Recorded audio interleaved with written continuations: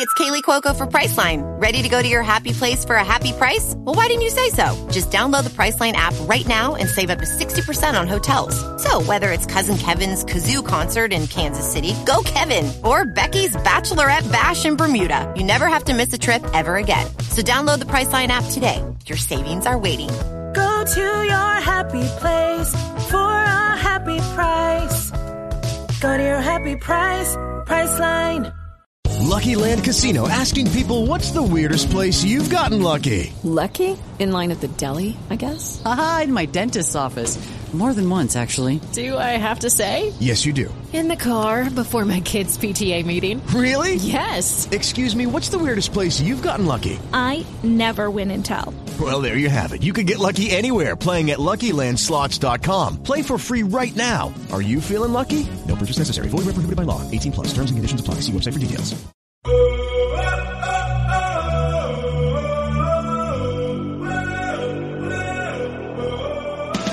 Inside the Birds is back. Hello, everybody. It is Adam Kaplan and Jeff Mosher here with another Inside the Birds in the middle of the week. And we don't have a game to break down. Now, I swear, I know the bye week is much needed, Adam, and we get a nice break. But when we do these pods, right, and then we did like the review of the offense and the defense, and now in the middle of the week, instead of doing a breakdown because there's no game, it just makes you realize – it's like a long time. It's a welcome respite, but I feel like it's been forever since the Eagles played. And we got a lot of information. The beauty of this show is, Jeff, things have happened, and we're going to get into some of your reporting for the big COVID story. We've got injury updates. We got a ton of information, Jeff. This is actually a great show today. I'm really looking forward to this. It is. A lot of information. As we told our listeners that we would do, we're going to do an Ask ITB show. We're going to answer a bunch of questions that have been building up over the past few weeks, really since the start of the season, for people who hit us up on the Inside the Birds Facebook community page or our Twitter page or left us a review, and we're getting more reviews on our Apple podcast platform, so really appreciate that. If you could still continue to give us the 5-star review on the Apple podcast, we'd really appreciate it. You know what we'll do? Yeah, Jeff, what we'll do is we'll grab, on the next show, we'll grab a couple of the Apple questions because we took these all from the board. There's so many of them. And there's so many good questions on our Facebook board that I was like, listen, this is actually like this is actually going to take up we couldn't take 30 questions. We took our best 10. But yeah, you're right, Jeff. The Apple questions are a couple good ones there. So we'll grab them, I promise, for the next show. Yeah, what we can do is also put them into I can build them into the pregame show script so we can answer good idea. them Even better. on Thank Sunday. You. Yeah. And make sure you're checking out the Inside the Birds pregame live show with myself, Adam, Greg Cosell, Trey Thomas. We start up 10 a.m. This Sunday. We'll be at the Goose Island Brewhouse in Fishtown, but you can catch us on any of the platforms on YouTube, Twitter, or Facebook. And it's a great show, so I encourage everybody to check it out. Let's get into some news here. Obviously, things this week are altered. They're adjusted for the Eagles because of an assistant coach who tested positive for COVID-19. And so what was described to me, Adam, was intensive protocol for COVID-19, meaning the facility will stay open and the team will be able to practice as it normally does. However, when they are not practicing, the players will then be doing everything virtually. They're not going to be inside the classrooms. They're going to be maintaining as much social distance as possible. So there are some other things that go on. I mean, it's not just meetings, right, and practice. There are some other things that go on inside the NovaCare during the week that is for game preparation that will also be adjusted. I don't have to go into the little minutia.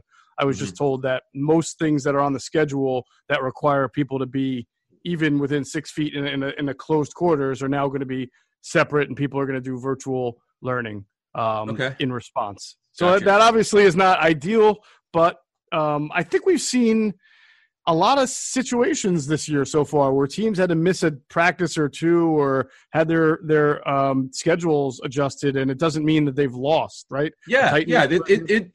It's always concerning because we don't know who the coach is. We know it's not Doug Peterson. We know it's not Ken Flagel, who I guess he talked this week. Well, actually, they all had – I'm not 100% sure that we do know that because all of the assistant coaches – so like Justin Peele spoke this week, Press Taylor spoke. They all did Zooms, so you don't really know. Oh, yeah. Well.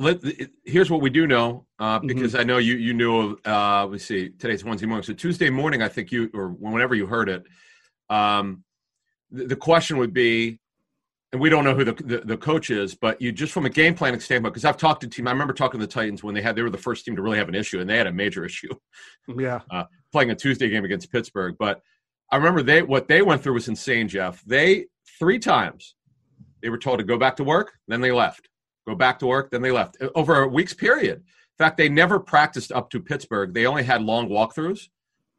And this situation with the Eagles is, as of Wednesday morning, is obviously pales in comparison. It's minor compared to that, but it's still a coach who's involved, if you're coaching a position or involved in game planning. So look, but as you said, and remember, Doug Peterson was the first coach that we know of, Eagles-wise, to have this. He had it for a brief period of time. He did his work. Was it before? I can't remember. It's been so long. Was it before draft or after the draft? I don't remember. Oh, it was training camp. It was because Deuce Staley took over. Yeah. Right. Juice is the assistant head coach. I mean, it's been so long. So much has happened with all these teams. I can't remember exactly when Doug had it, but yeah, it was the first start of training camp when they were still just doing mostly strength and conditioning stuff. So really, he didn't miss a whole lot. Right now, if it's a assistant position coach, if it's a position coach, because the Eagles are one of these few teams that, as an assistant to the position coach, that assistant position coach can run the meetings or meeting for this coach until he returns. So it's not a super big deal, but it's kind of alarming when you're not expecting it. You're like, uh-oh. But as you said, teams have been going through this. They have a plan for it with the intensive protocols. That we've seen a bunch of the Colts did it. The Falcons did it most recently. Mm-hmm. Several teams have done it. They just adjust their scheduling. They have the Zoom meeting from home. Right. If they have to, and they spread everything out, and it's okay. But look, you'd reported, I think, on a show. I mean, I'm talking like, correct me if I'm wrong, was it back in March? Something like March or April. You were one of the first reporters to put it out there that just in terms of ownership around the National Football League, I think you said Jeffrey Lurie was very out in front and making sure everything was done the right way.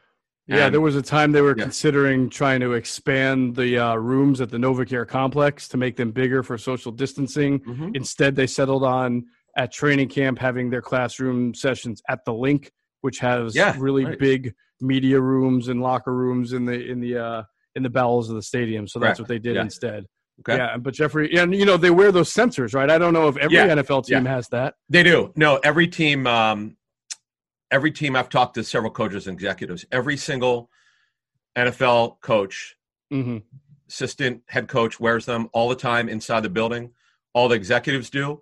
The only time you're allowed to not wear it is when you're in your office alone. If somebody's coming in, you have to have it on, and that sensor will go off. Actually, what happened was at Eagles practice, someone from their media was within 6 feet of me, and it came on right away in training camp. And you sure that wasn't the Kaplan alarm? Are you sure that wasn't a different sensor? Right. Very good. But that guy, it was kind of funny, And then one coach had texted me during training camp and showed me what he was wearing to monitor to make sure you're not within 6 feet. So, look, it is what it is. It's you got to get through this. And the season, the commissioner said, this week in their meetings this week that.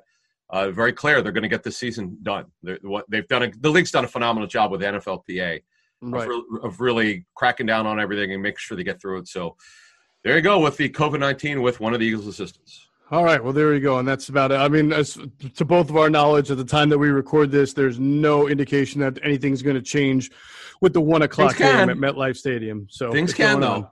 No, I know. I said right now there's no indication. Right. As of Wednesday morning, before Wednesday's practice, we're going to get into the transactions and injuries because those apply to Wednesday's practice and Thursdays and Fridays. But yes, as far as we know, nothing else is on the horizon, and we'll see what happens. All right, let's get into some of those transactions. To me, obviously the biggest one, and it happened on Monday, was the active. And it's funny, we talked about it in the podcast that dropped at 6 a.m. on Monday. We wondered when Isaac Seumalo would come back, and sure enough, later that day, they announced that he's activated into the 21-day practice window. This has normally been a good situation for most players. I think everybody who's been activated, except for one or two, has been able to play that week. So I guess we'll see with Isaac Seumalo. Do you have more info on that? Yes, and we're going to get into all of them. But I'm told by multiple people that the expectation is that Seumalo will play this week. Oh, that's great. Yeah. Now, I want to put the disclaimer, the asterisk, and for people who are quoting, I appreciate it, but let's get this right. The expectation is that he'll play. They practice later today for the first time. He was involved in Monday's little light workout, but he's got to get through practice. We're going to get into Jeffrey and Sanders and Lane Johnson and Malik Jackson, all these guys. But as far as Seumalo is concerned, my understanding is they expect him to play. And I will say this also, as much as people criticize the medical staff, this is, obviously a revised one. They've done a really good job of getting players rehab, like a really good job. Ted Rath and what's the other guy's name who came for the Vikings? Tom Hinkle. Yeah, thank you. Hunkley. Hunkley, I'm sorry, Hunkley. Who was here, and then he went to Minnesota with Eric Sugarman, and he came back. They've done a really good job. As far as listen, the Eagles have had an unprecedented amount of players get hurt, sometimes like all at the same time. But it's been a challenge for them, and it's a credit to them. They've done a really good job. Jeffrey stuff is bizarre to me. I don't blame them. I don't quite understand it. But anyway, more that's meets what the I got. Eye there. I'm sorry? I said, yeah, I agree. I think there's more than meets the eye with that situation. Okay. So that's what I know about Isaac Seumalo. We'll see how he does in practice. But the expectation is going into the practice week, for any team that comes off of a bye, it always starts on a Wednesday if you play on Sunday. And you got Thursday and Friday, Saturday walkthrough, Sunday game. And right now it's looking good, but he's got to get through practice without setbacks. All right. Well, we'll probably have more on that later this week on our Friday morning podcast. We should have a better, clearer idea. Looking good now. Looking good. Yeah. For the third or fourth time, I think go ahead. No, we'll see. He's got to get through practice. Yes. For the third or fourth time, I believe, in his career, defensive tackle Trayvon Hester has been signed to the Eagles. He is on their practice squad.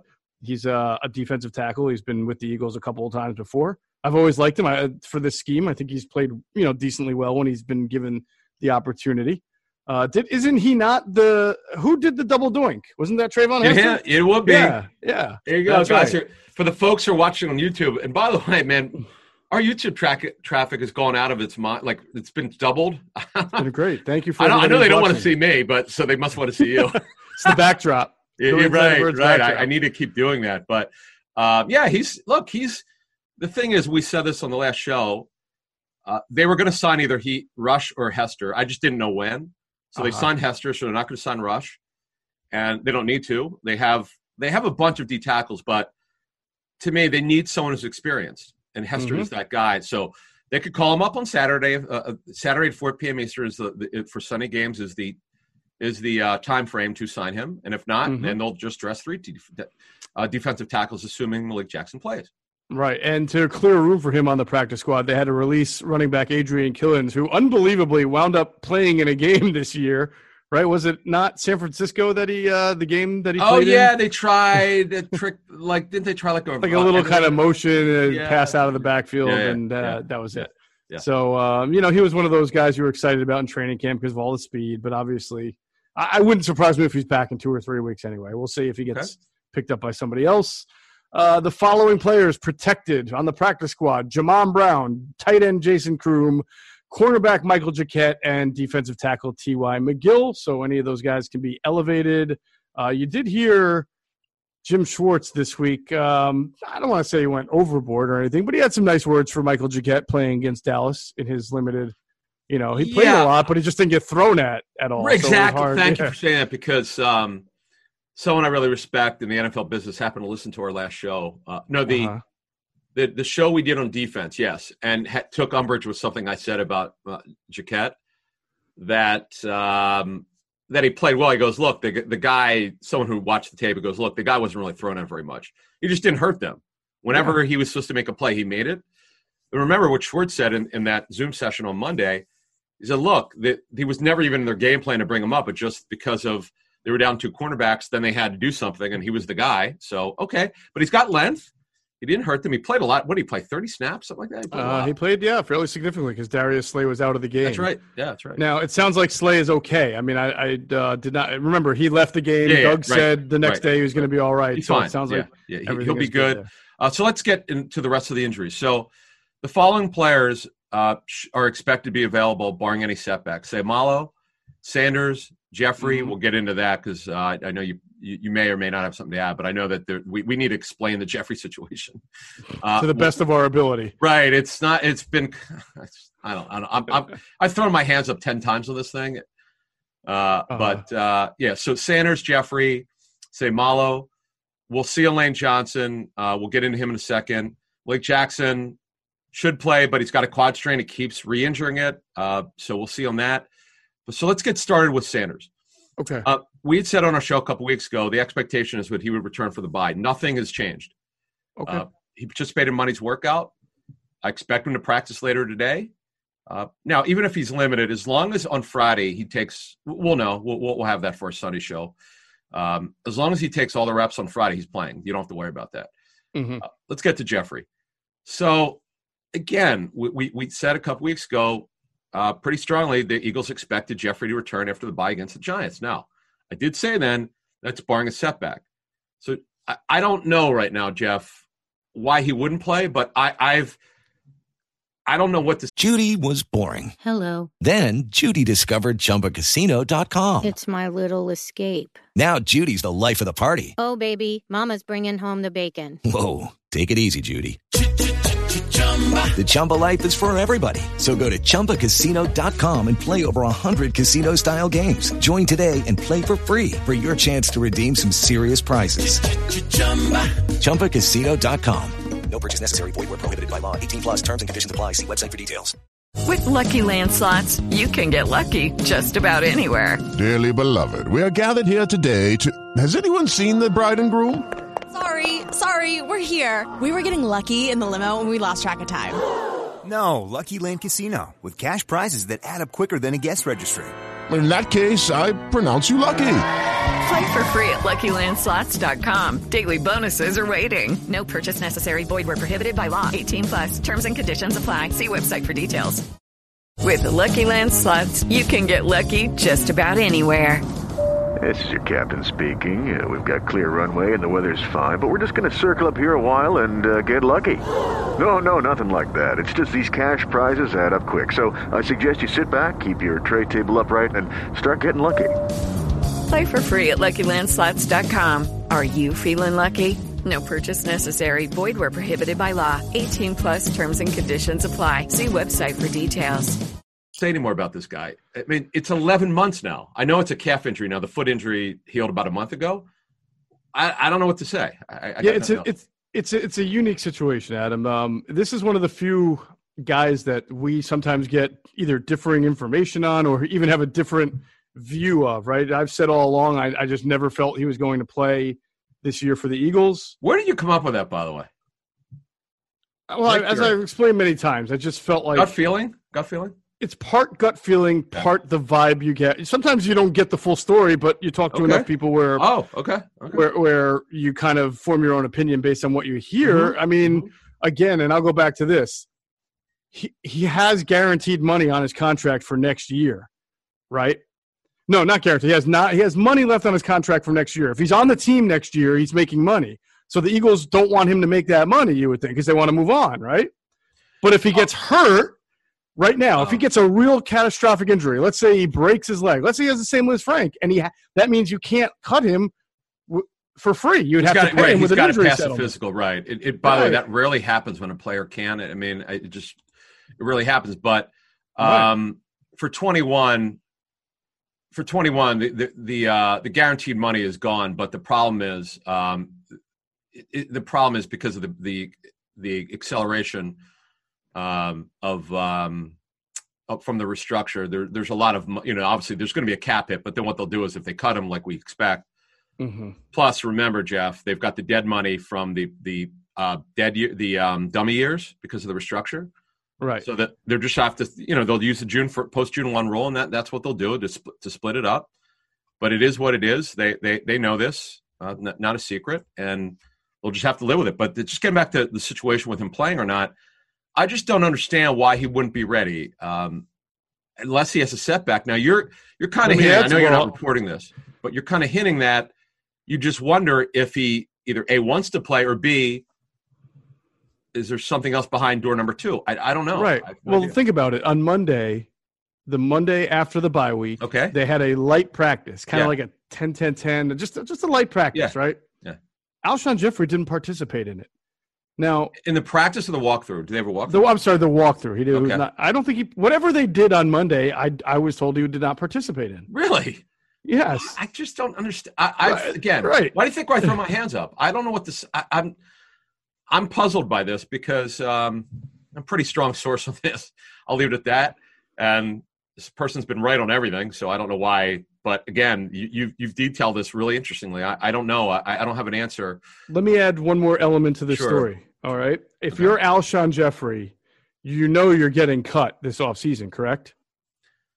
You would think. I don't know. You got a pretty strong I don't know what they've told him. See, I'm not privy to because we're not there yet. I haven't even. Well, come on. Let's talk in reality. I mean, the reality is he won't be on the team. Obviously, he's not going to be on the team next year. There's no chance. But cut or traded. Okay. But right. Yeah, he's 30. So let me get into the point I'm going to make. Go ahead. You're not going to be on the Eagles next year. Okay. You're also going to be in a contract year. If you're getting traded, it's your last year. If you're cut, you need a new contract. So do you want to risk going out there, like I just said, getting hurt, going into a already tumultuous offseason where some teams are going to not have as much money as they expect because of COVID and the salary cap going down?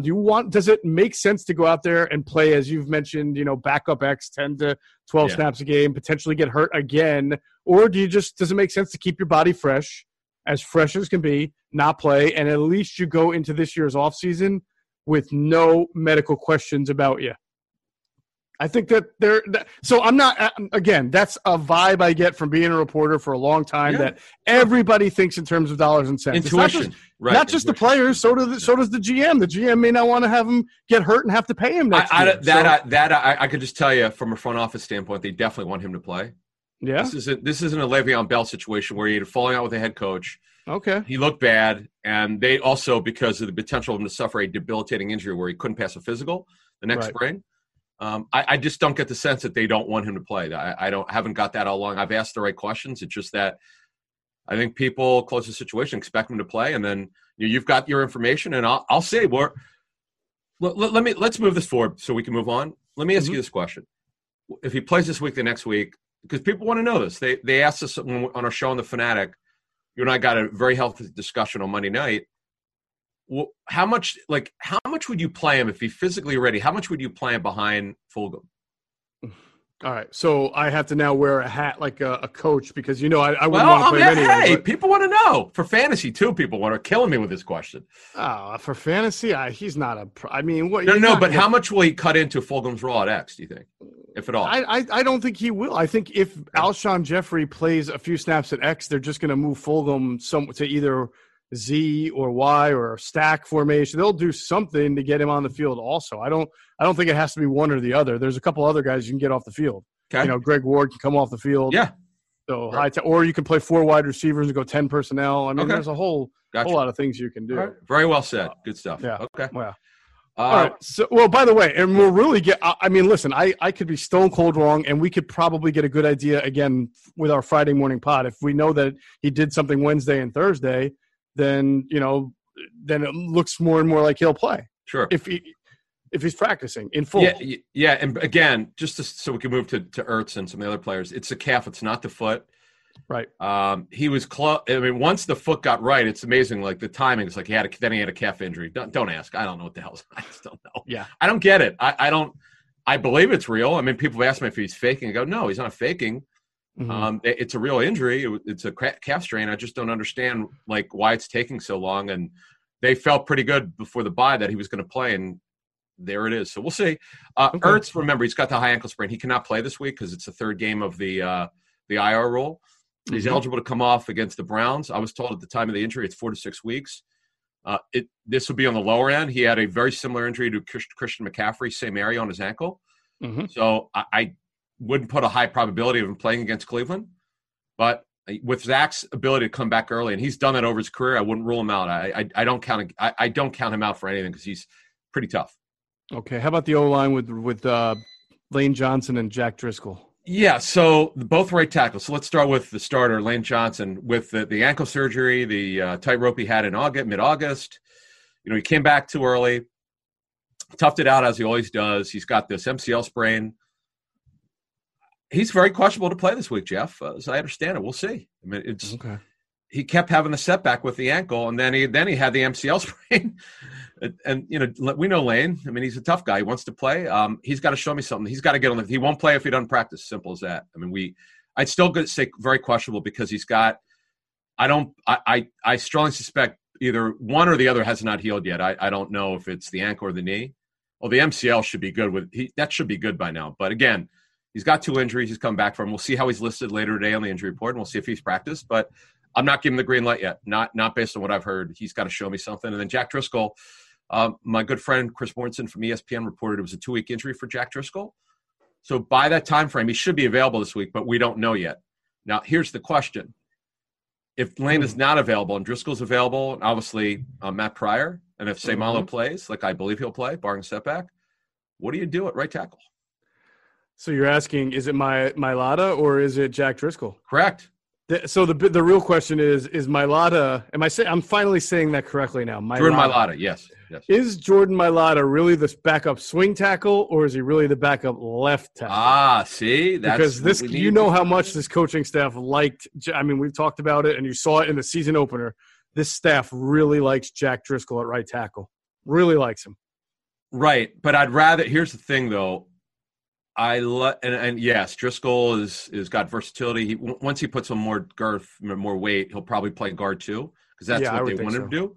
Mm-hmm. But I think they got to go with Mailata. But I'm actually pretty certain of it. That's their plan. But we'll get this confirmed once we get through.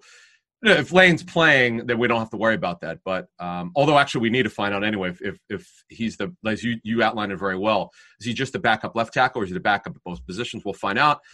Defensively, Malik Jackson. Wait, real quick, though. Yeah. Let's answer 2 questions really quick, because these might be part of our people ask, but I think they're pertinent to the discussion. Go. If Isaac Seumalo is coming off the injured reserve, somebody has to get cut. So you said it would probably be Brett Toth, right?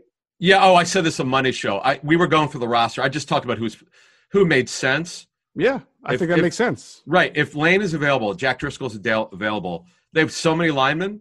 Right. So who's also inactive? So let's say Toth is the guy that's cut. All right. Well, let me ask you this. It's either Quez Watkins or Toth to me. When I looked at the roster, it just made sense because Toth has no chance to get even dressed if everybody's available. Whereas Quez Watkins, he's been inactive lately. You get Jeffrey back. He certainly won't dress. Let me ask this question because this is the way front offices look at this. Who's got more value to them?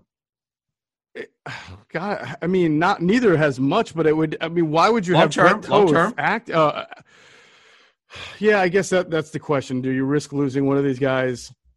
Right. I don't really worry about. I'm sorry, right? but I don't really worry about losing Brett Toth. I mean, they lost him once. It's not like exactly right. Exactly. Plus, you got your starting 5, and how many you're gonna have active in the game because your backups. Let's say Lane Johnson plays, and let's say Seumalo plays. Then your backups are Mailata, Pryor, and Driscoll, right? That's your 3 backups right there. So Opeta's not going to – is Opeta on the 53 right now? I think he is, right? Yes. Well, he may have to – I mean, how many guys are you going to keep? You have – Toth is gone because you assume that if Seumalo comes off, Toth has to go. And I'm missing somebody, right? Well, you've got Peters, Pryor. Opeta. Yeah. Right. You've got Mailata, Driscoll, and Pryor. That's 4 backups right there. 9, 10. They've got 11. Yeah, they've really got 11 offensive linemen on the 53. They don't need that. No. So Toth would probably be gone. Yeah, it would. And maybe Opeta too. Yeah. I'm sorry. And maybe perhaps Opeta as well would just not be active. I don't know. Or not. I don't think they'll do this because they played him a little bit. Jason Huntley. I mean, he's really not needed because if Huntley was returning, if he was returning kicks or punts, that gives him a reason to keep him. But he's not. No, right? He's not doing anything. He's really not. He's just taking up a roster spot. Yeah, so let's go to defense, right? All right, real quick, though, let's remind our friends about PHLSportsNation.com, enhancing the fan experience with their coverage of all 4 Philly sports teams, including the Union, so make it 5. They are for the fan, by the fan. That's their motto, so make sure you're checking them out. Also, find them on Twitter at PHLSportsNation. And let's pause real quick for another word from our great Hi, this is quarterback Carson Wentz. I'm here to tell you about my friends at Sky Motor Cars. Sky Motor Cars is the premier luxury car dealership in the greater Philadelphia area that promises to provide honest and efficient service, whether you're buying, selling, or trading in your car. Go visit SkyMotorCars.com to learn more, and when you buy or sell your next vehicle with Sky, tell them Carson sent you.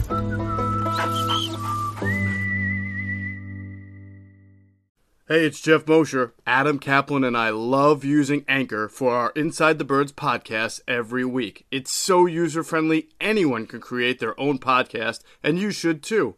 Just download the Anchor app or go to anchor.fm to get started. Anchor gives you everything you need to start your own podcast from your phone or computer. Its creation tools allow you to record and edit your podcast for a professional sound, and Anchor will distribute your podcast for you to Apple, Spotify, Google Podcasts, and so many other platforms. It can be heard by everyone, just like Inside the Birds. You can also make money from your pod with no minimum listenership. What are you waiting for? Download the Anchor app or go to anchor.fm to create your podcast today. Sponsors, including our friends at Sky Motor Cars. All right, let's get into the injuries on defense, Adam, because it's not as long as of a list as the offense. Exactly. Let's start at the line with, go ahead, Malik Jackson. Yeah, you got Malik Jackson with a quadricep strain. It keeps recurring. It keeps catching him during the game. Going into the week, my sense is he'll play, barring a setback. Mm-hmm. I don't feel as strongly as, say, Malo or Sanders, or I even hesitate about Jeffrey. I'm waving the flag, man. I kind of like, I don't know what to think. It just bothers me. You're going to come around my way eventually, Adam. You know what? I'll tell you what, I should have. I heard you just because, I mean, you have to understand with Jeffrey, it's like they have the information. They have the best information possible on Jeffrey because they're around him. Sure. And the medical staff says, oh, yeah, definitely within 6 weeks. I still have never gotten a straight answer. I don't know if you have, on why he was not available within the 6 weeks. Because based on his trajectory where he was really doing well, they thought it was a cinch. Well, the calf thing kind of came up. I mean, but it didn't within the 6 weeks, I don't think. Oh, I guess it did not. No. Well, I don't know. Conditioning, maybe they didn't feel the conditioning was there but at anyway, the time. Who knows? Malik Jackson, they do expect him as of now, as of Wednesday morning. The trajectory is for him to play, but he also needs to get through. But I feel least confident of all of them just because it keeps happening. He just needs to not have it happen. But quite frankly, they're going to have to sign Hester off the practice squad or elevate him. One of the two. Someone's got Raekwon Williams. Someone has to be elevated. They can't go in the game with just three, considering Jackson's injury. No, they can't. Go ahead. I was going to say, unless they feel like they're going to get into more of a NASCAR-like look on third down and play some defensive ends on the inside, then they could get away with it, although the Giants run the ball a decent amount, so I would want 4 defensive tackles, just to be sure. Okay. Yeah, you really have to be safe. At corner, LeBlanc with the quadriceps and Craig James with the hamstring. We don't know much on those guys yet. We'll follow up from what we learn on Wednesdays and Thursdays practice and how they look from our people. Mm-hmm. But Craig James. See, the thing is, for Jaquette not to be brought up, one of the two has to play, or he's going to be brought up again. They have to, right? Because they're just sure they're too short on corners and literally too short because some of these guys are short. Anyway, our friend Devontae Busby was available. If you go back to the days, he got claimed by who?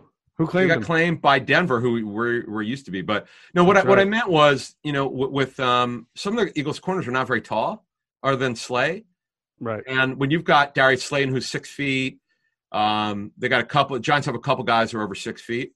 Mm-hmm. You and also when you try to match up on tight ends, and man, I'll tell you what, 88, Ingram's starting to really come on here. And of course, we know he dropped the touchdown pass against the Giants, though, Jeff. So Eagles are going to be challenged, man. The Giants are no joke. We'll have more on our preview on Friday, man. But they're starting to play well under Joe. Don't be the judge. All right. We will clearly have more information on these injuries on our next podcast that drops Friday morning. I think we'll have a great idea on who's really going to be in and who's going to be out, and we'll follow up on that. And, of course, we'll have the practice reports as well. Let's get into the Q&A session that we promised, Ask ITB, taking a lot of questions from our Facebook community page. We're going to start off with a question from Benjamin Gold. It's a great question. Why have the Eagles been comfortable with this group of running backs? What are they seeing that is telling them this is good enough?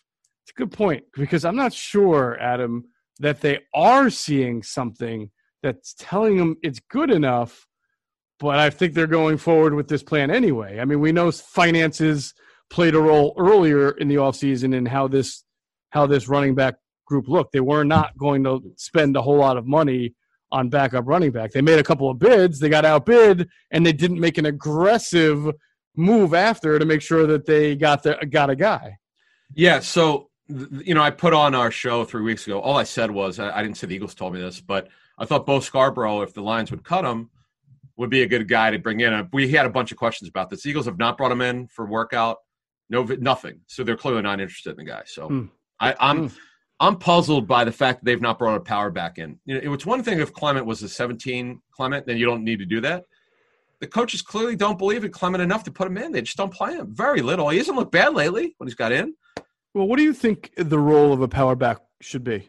Help close, take a little bit of the wear and tear off Sanders, particularly in the fourth quarter. If they have a big lead, I get it, folks. The Eagles haven't played like they ever get a big lead. But if they do, or just to give a little break for Sanders, here or there, a couple carries here, a couple carries there, take the rushing load off when you need a inside runner, tough inside runner like Scarborough, who's big and can get to the second level, but they clearly don't believe that for whatever reason.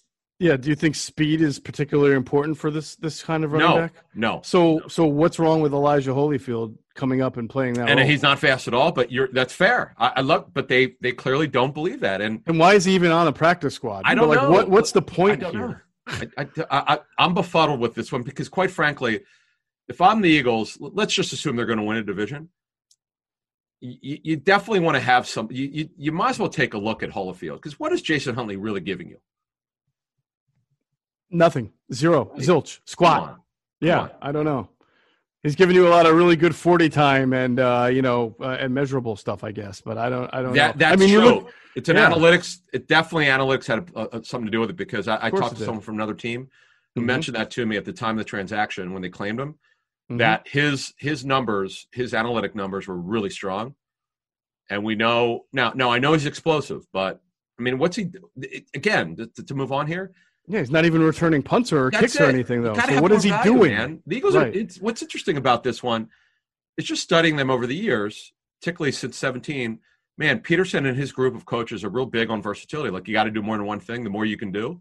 Well, what does he do? What does Jason Huntley really do other than he's a change-up, a couple times a game? I don't see it. Did you ever see the movie Office Space?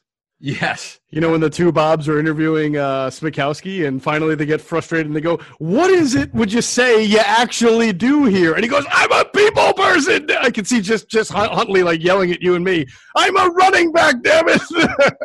Well, what are you doing? I do not know. IDK. I do not know.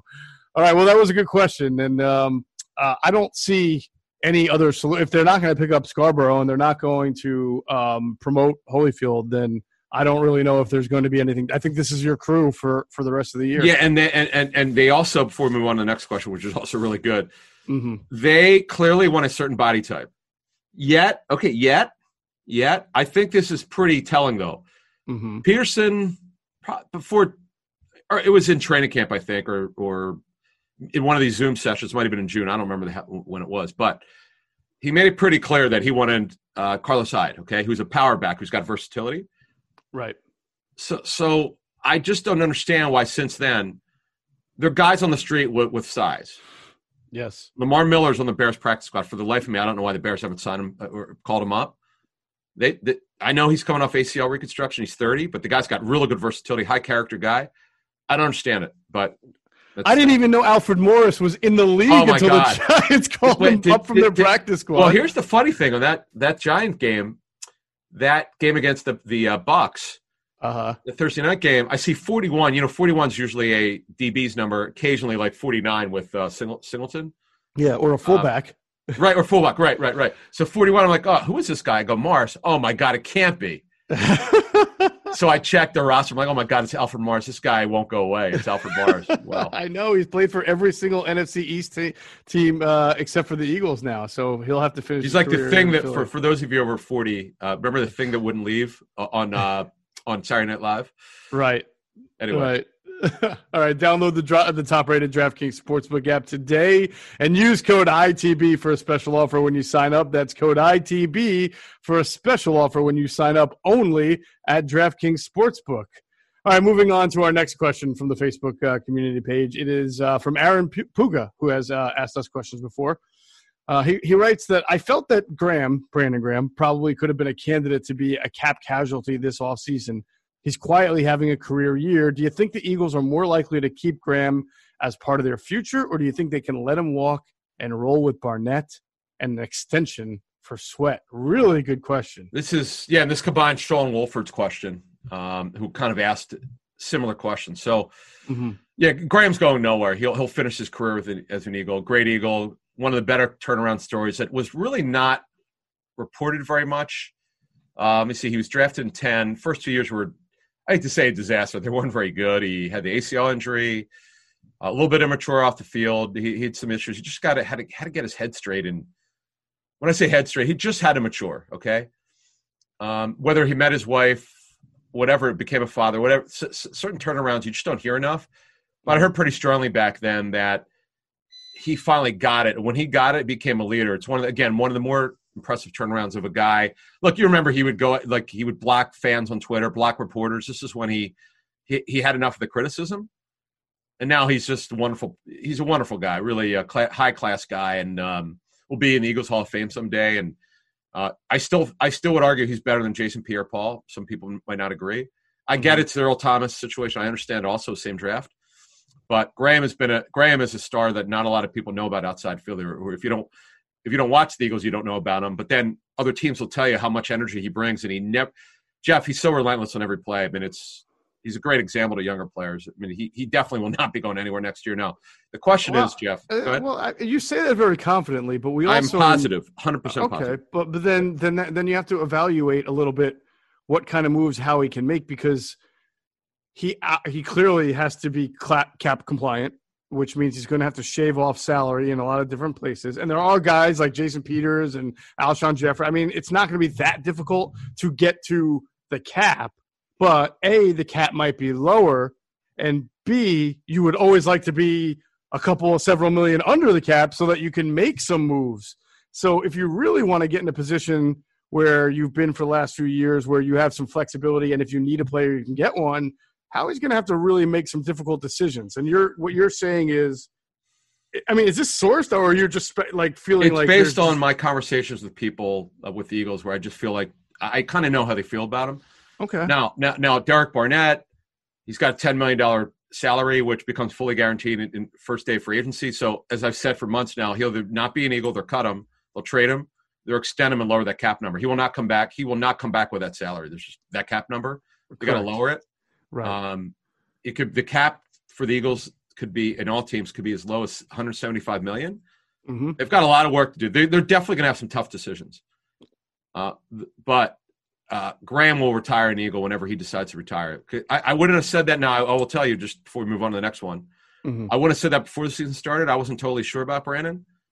But this is, as Aaron said, and I totally agree, he's actually quietly having his best season of his career. Who does this at 32 years old at that position? All the way around. No, it is very rare, right? It reminds me of, Andrew Whitworth has certainly been a player who's seemingly gotten better as he's gotten older.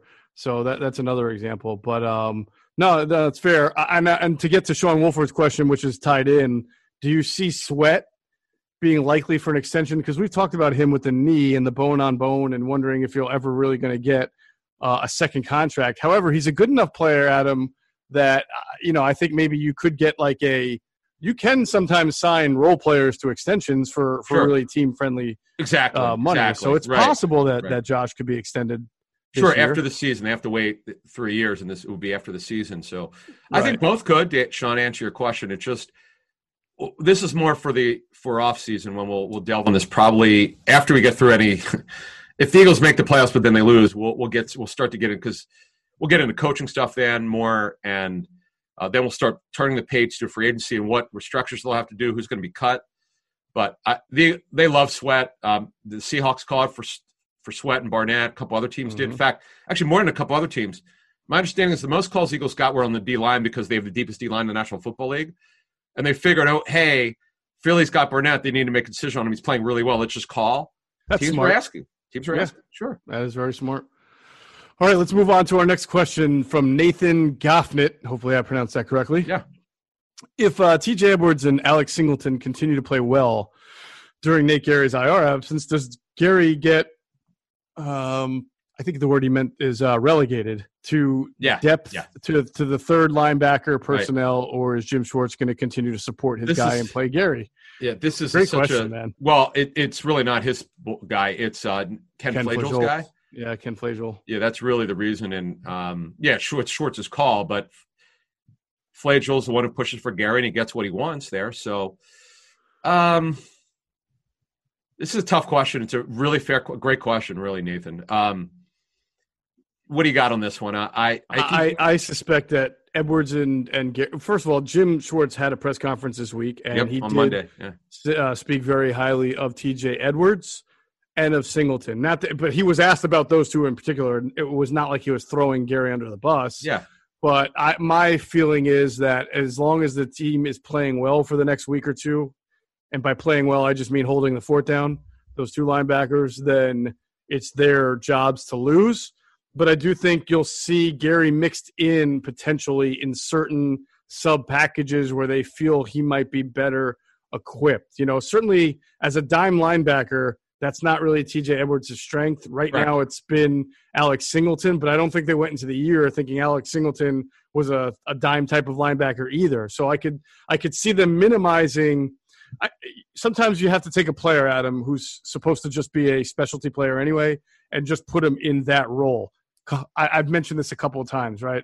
Several years ago, Chip Kelly took Nolan Carroll and he made him like a jack linebacker. He took him out of the outside and he put Billy him Davis inside. did. Yeah, Billy Davis. That's true. Whoever's idea it was, but it was a really good idea because Carroll was a way better short area coverage guy, and he was a good blitzer too, and you can blitz from that spot. So with Gerry, I think you can put him in the dime and have him kind of just relegated to that as your dime linebacker instead of having to play him the whole game, 3 downs, and risk him getting exploited. Okay, yeah. To me, though, when they're two linebackers, they got to. Assuming Edwards and Singleton continue to play well, they have to be. They're better than Gerry. It's not even up to debate. They're just better football players. Yeah, certainly. I mean, I get Flagel's point about Gary's smart and he gets things set up correctly, but you know what? Mm-hmm. It's about performance. He's just not good enough. When you compare, Edwards is a good find for them. So Singleton, not that he's a star, not that they're ideally what you want, but for what they need, they're okay, and they're both getting better. It's been both were unheralded guys who were totally on the radar, and Edwards, as you told us back in the spring, lost weight and he looks good. Yeah, I think they're perfect for the nickel because in nickel, which you're in most of the time, it's first and second down. You want some guys who can stop the run, but also be athletic enough to run with some tight ends, and because a lot of teams pass first and second. But Gerry is perfect for when it's 3rd and 6 or longer, and you want as much coverage on the field with your 4-man rush, and you just want to get covered guys out there, and you just put them out there and have them run with either a running back or a tight end. I think that's the best use for them. Okay. All right, next question comes from Nick Fairman, and he says, what's the biggest positive about the season thus far? I think we all need a little talking off the ledge. And Adam, I've answered this question many times. He's the story of the season, in my opinion. There's one big story of the year, like feel-good story, and then even the second one doesn't compare. Oh, it's got to be Nate Herbig. Got to be. No, I'm just kidding. Yeah, absolutely. How did you – No, it's Travis Fulgham. I've never heard of a story like this. I mean, a team claiming a guy off waivers. They cut him. He comes back. He becomes not only their best receiver, one of their best football players. This doesn't happen. It's not like the Eagles have a bad roster. They have a good roster. It's one thing if this was an expansion team and, he's sticking out like a sore thumb, but they're a bad team. The Eagles haven't clearly played to their roster construction yet. They should be way better than they are, and there's a lot of reasons for that. And you can listen to those 2 shows what Jeff and I did, our previous 2 shows on offense and defense, where we broke down everything for the first half and what the second half should look like. Fulgham is just looks like he could be a star player. I mean, it's crazy to say that, but I've asked people. I asked Greg Cosell this question. Nobody could seem to find a weakness with this kid. I mean, how do you explain this?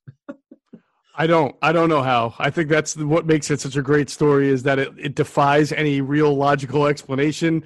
I sometimes wonder what the Lions and the Packers are thinking as they're watching this. Not that those two – look, the Packers have Devontae Adams. The Lions have Galladay, who's hurt, but Marvin Jones. It's not like they're all hurting for good pass targets. No, but still, who would want to not have Travis Fulgham? Exactly. And I don't know, I did say at the time that I'd heard that they felt like he kind of needed to move on. He needed a change of scenery. Nothing bad. He just could also be something you say when you don't really know. But he just wasn't. He wasn't moving up at all like he did here, where he just balled out, as they say. Right. Look, they cut him twice. They, whatever. We'll know more as we plug our line sources. We'll learn more about it. But it's been really one of the more remarkable stories during the Peterson era here. I'm really, I don't quite frankly, I don't remember anything like this before here.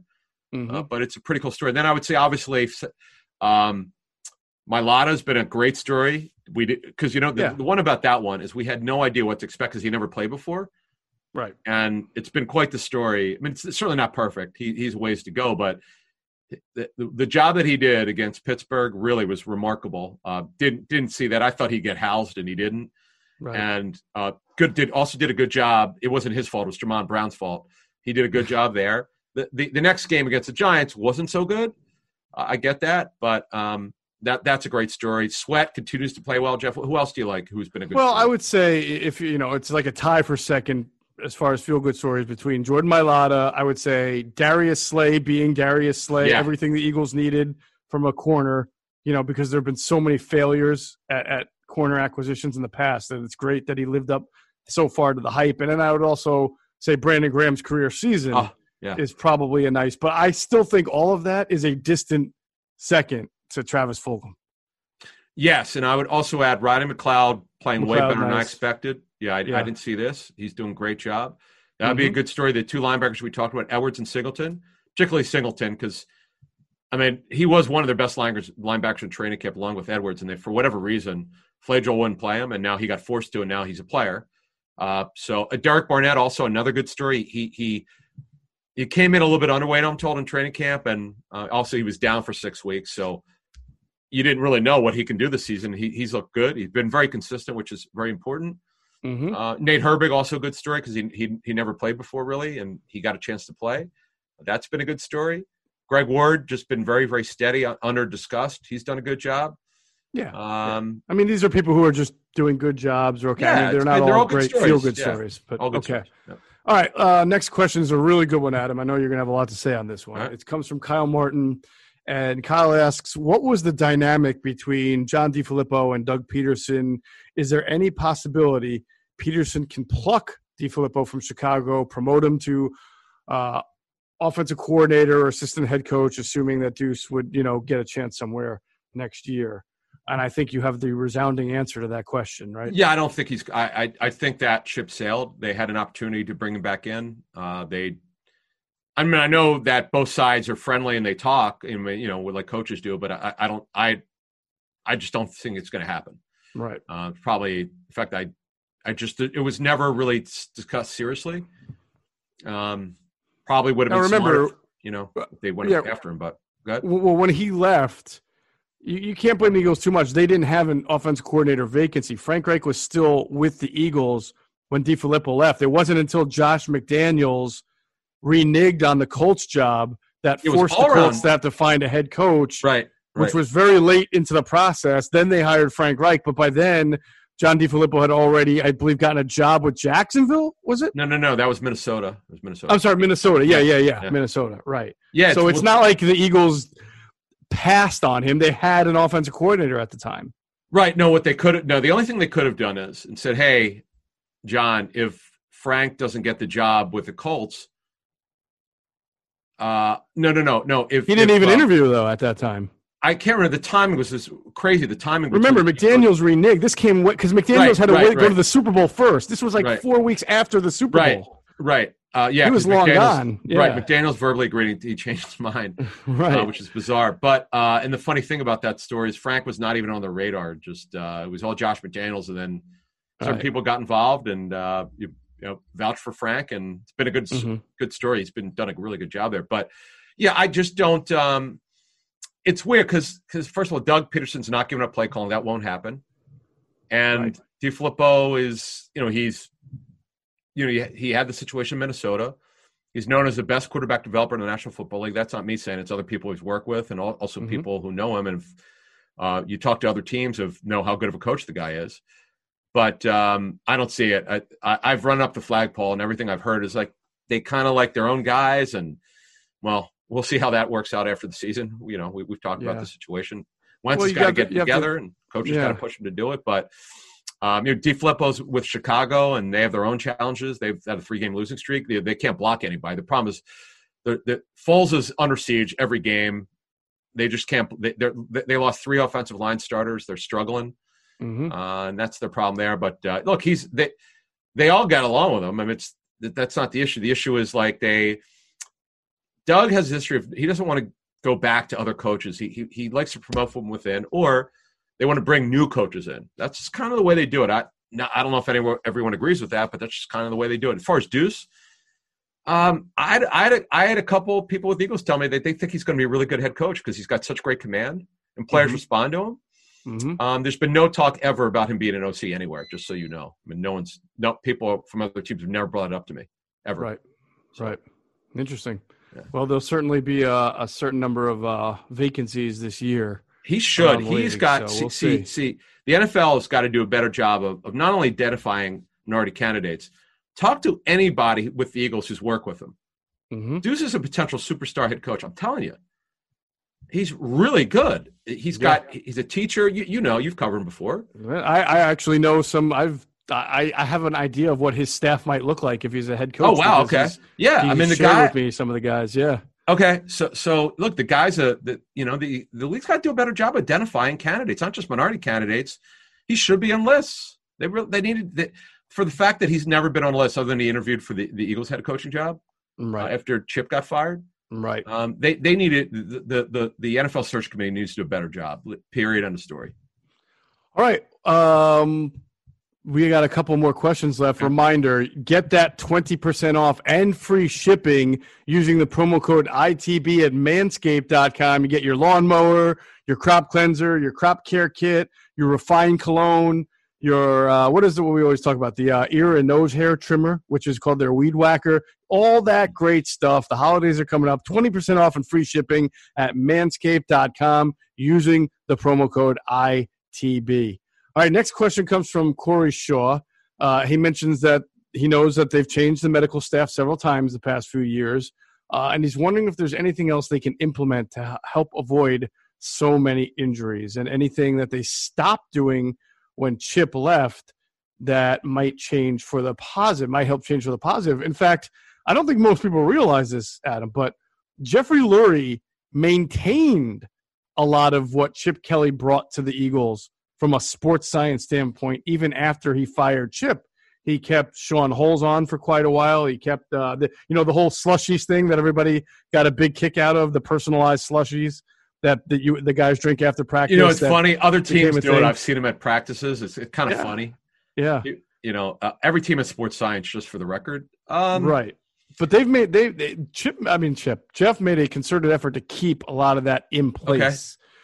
Even after firing Chip. So I don't know if there's anything that they necessarily need to go back to from the Chip Kelly era, as he asked in the question.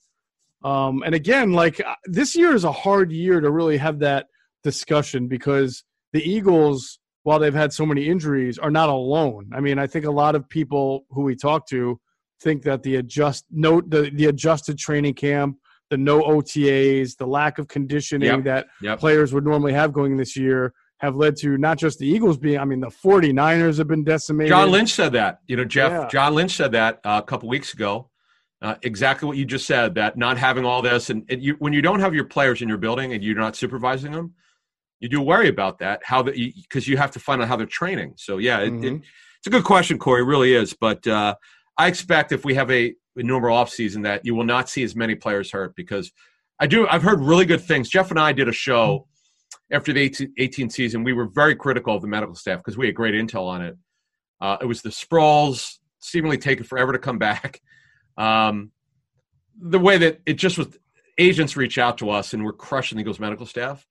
Mm-hmm. And I think some of it was unfounded. I just check into it. Agents get pissed off because it's their players, but some was definitely true. And, the Eagles knew that things had to get better, and they They brought 2 guys in wrath because the Rams, Jeff, and the Vikings, if you ranked the top 5 teams that have the least amount of players on the injury report every week, Rams are typically number 1. Vikings are like 3 or 4. It's just amazing that I don't know why some teams do it better than others. So what did the Eagles do? They knew this, and they brought those guys in.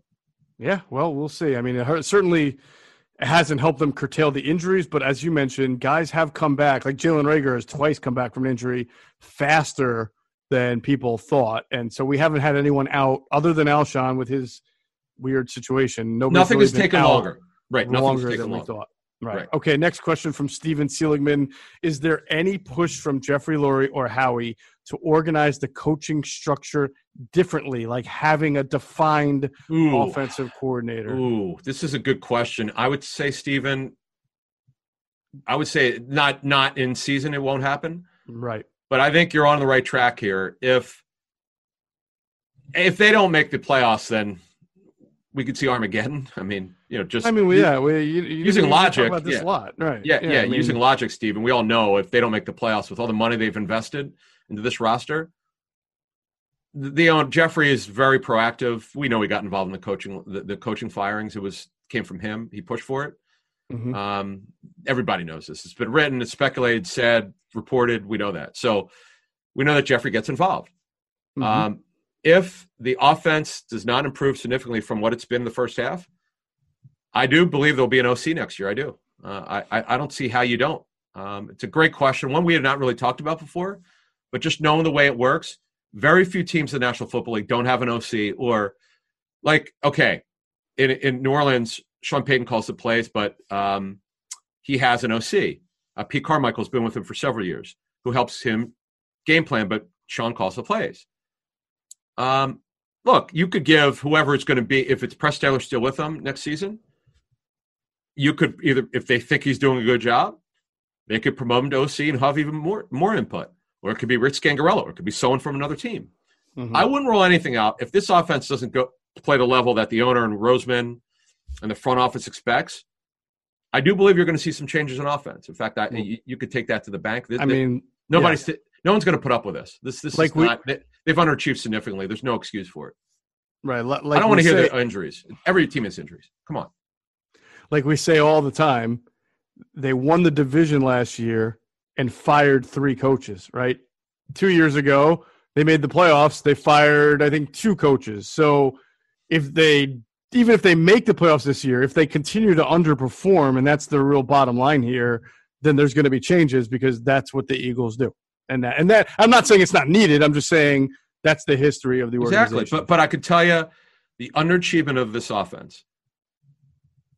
It's not just injuries, folks. Is it a part of it? Sure. Okay. Let me just edit what I said a minute ago. Injuries certainly have a part in it, but the underachievement against Dallas, okay, that can't happen. And is Wentz playing well? No, he's not. But it's Carson's. We've outlined. You could hear if you haven't heard our show that we did last week. I suggest you listen to it. We outlined everything we've heard from everyone we've talked to about why Wentz is struggling. Some of it's on him. Some of it's on coaching. Things could be better. But we can't keep blaming certain things. At some point, coaching matters, and it always matters. And it's got to be better. Simple as that.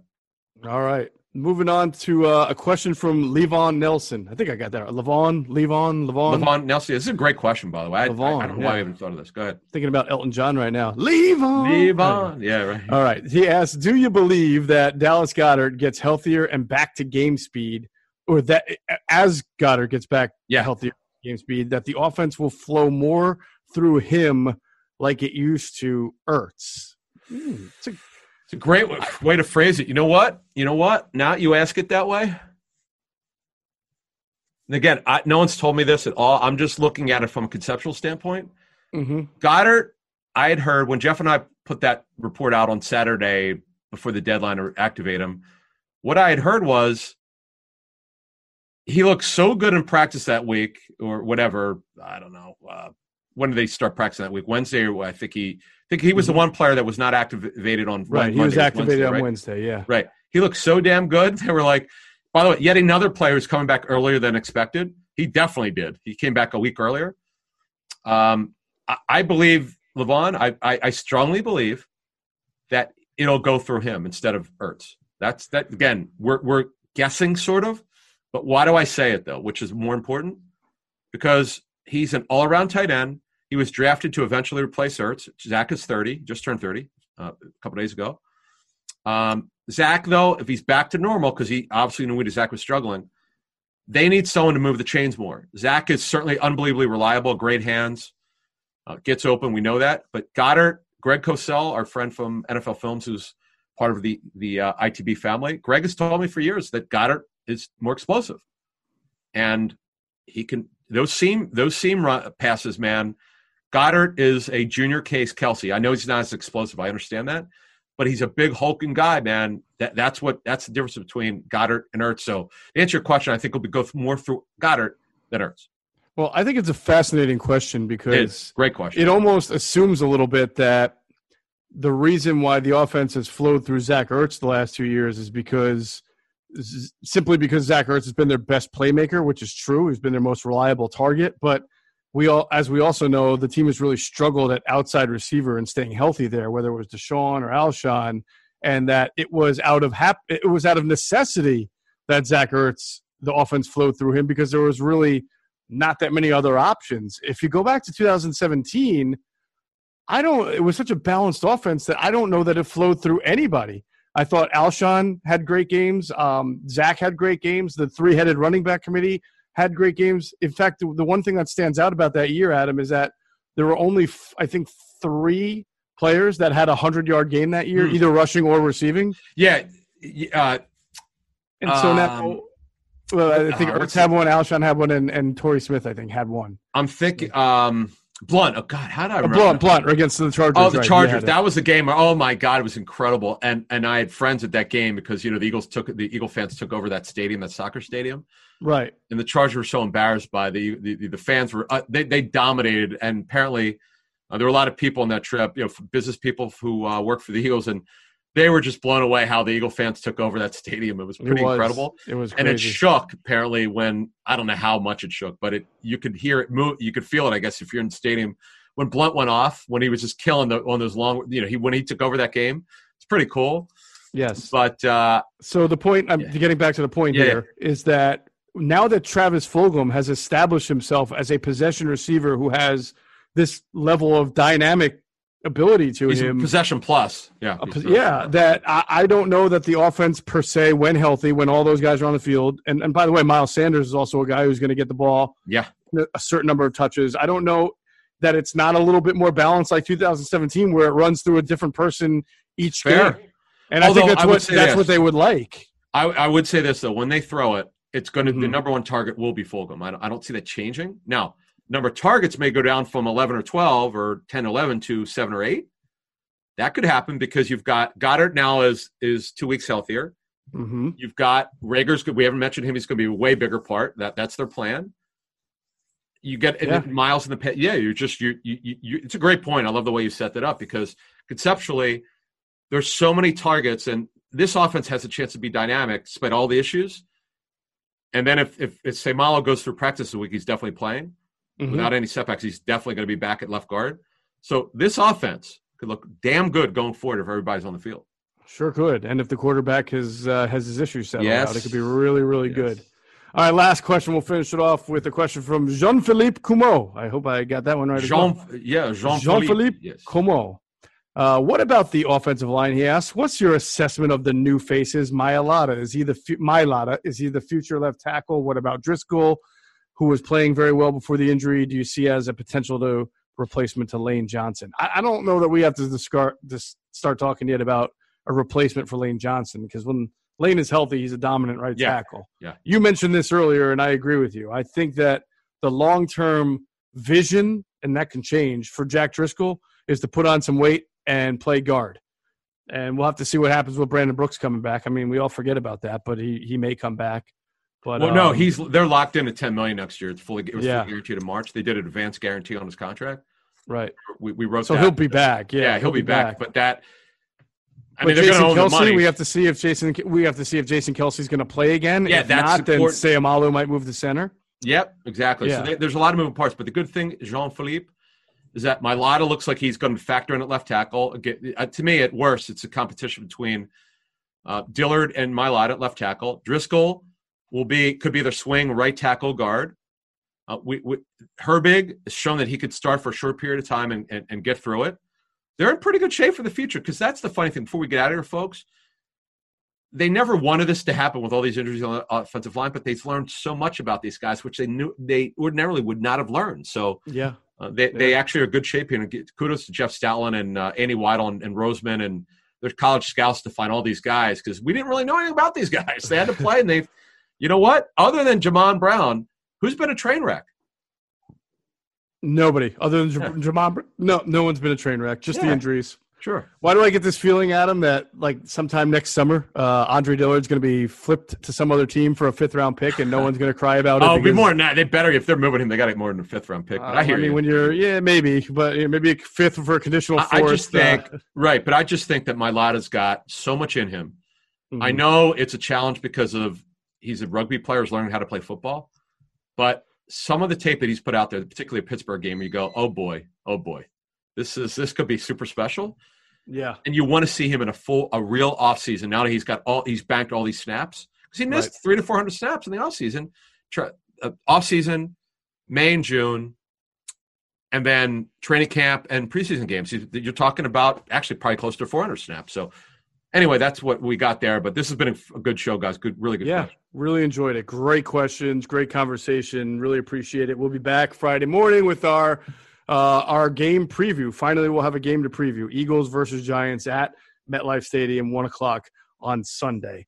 That will do it for Inside the Birds. This the latest edition of Inside the Birds, the leading podcast in Eagles intel. Thanks, as always, to our producer, Hunter Brody. You can check out his work on YouTube, Sports Talk with Broads, which I may or may not be making a cameo on pretty soon. Ooh. And, you can find him on Twitter also, @Broads81. And as always,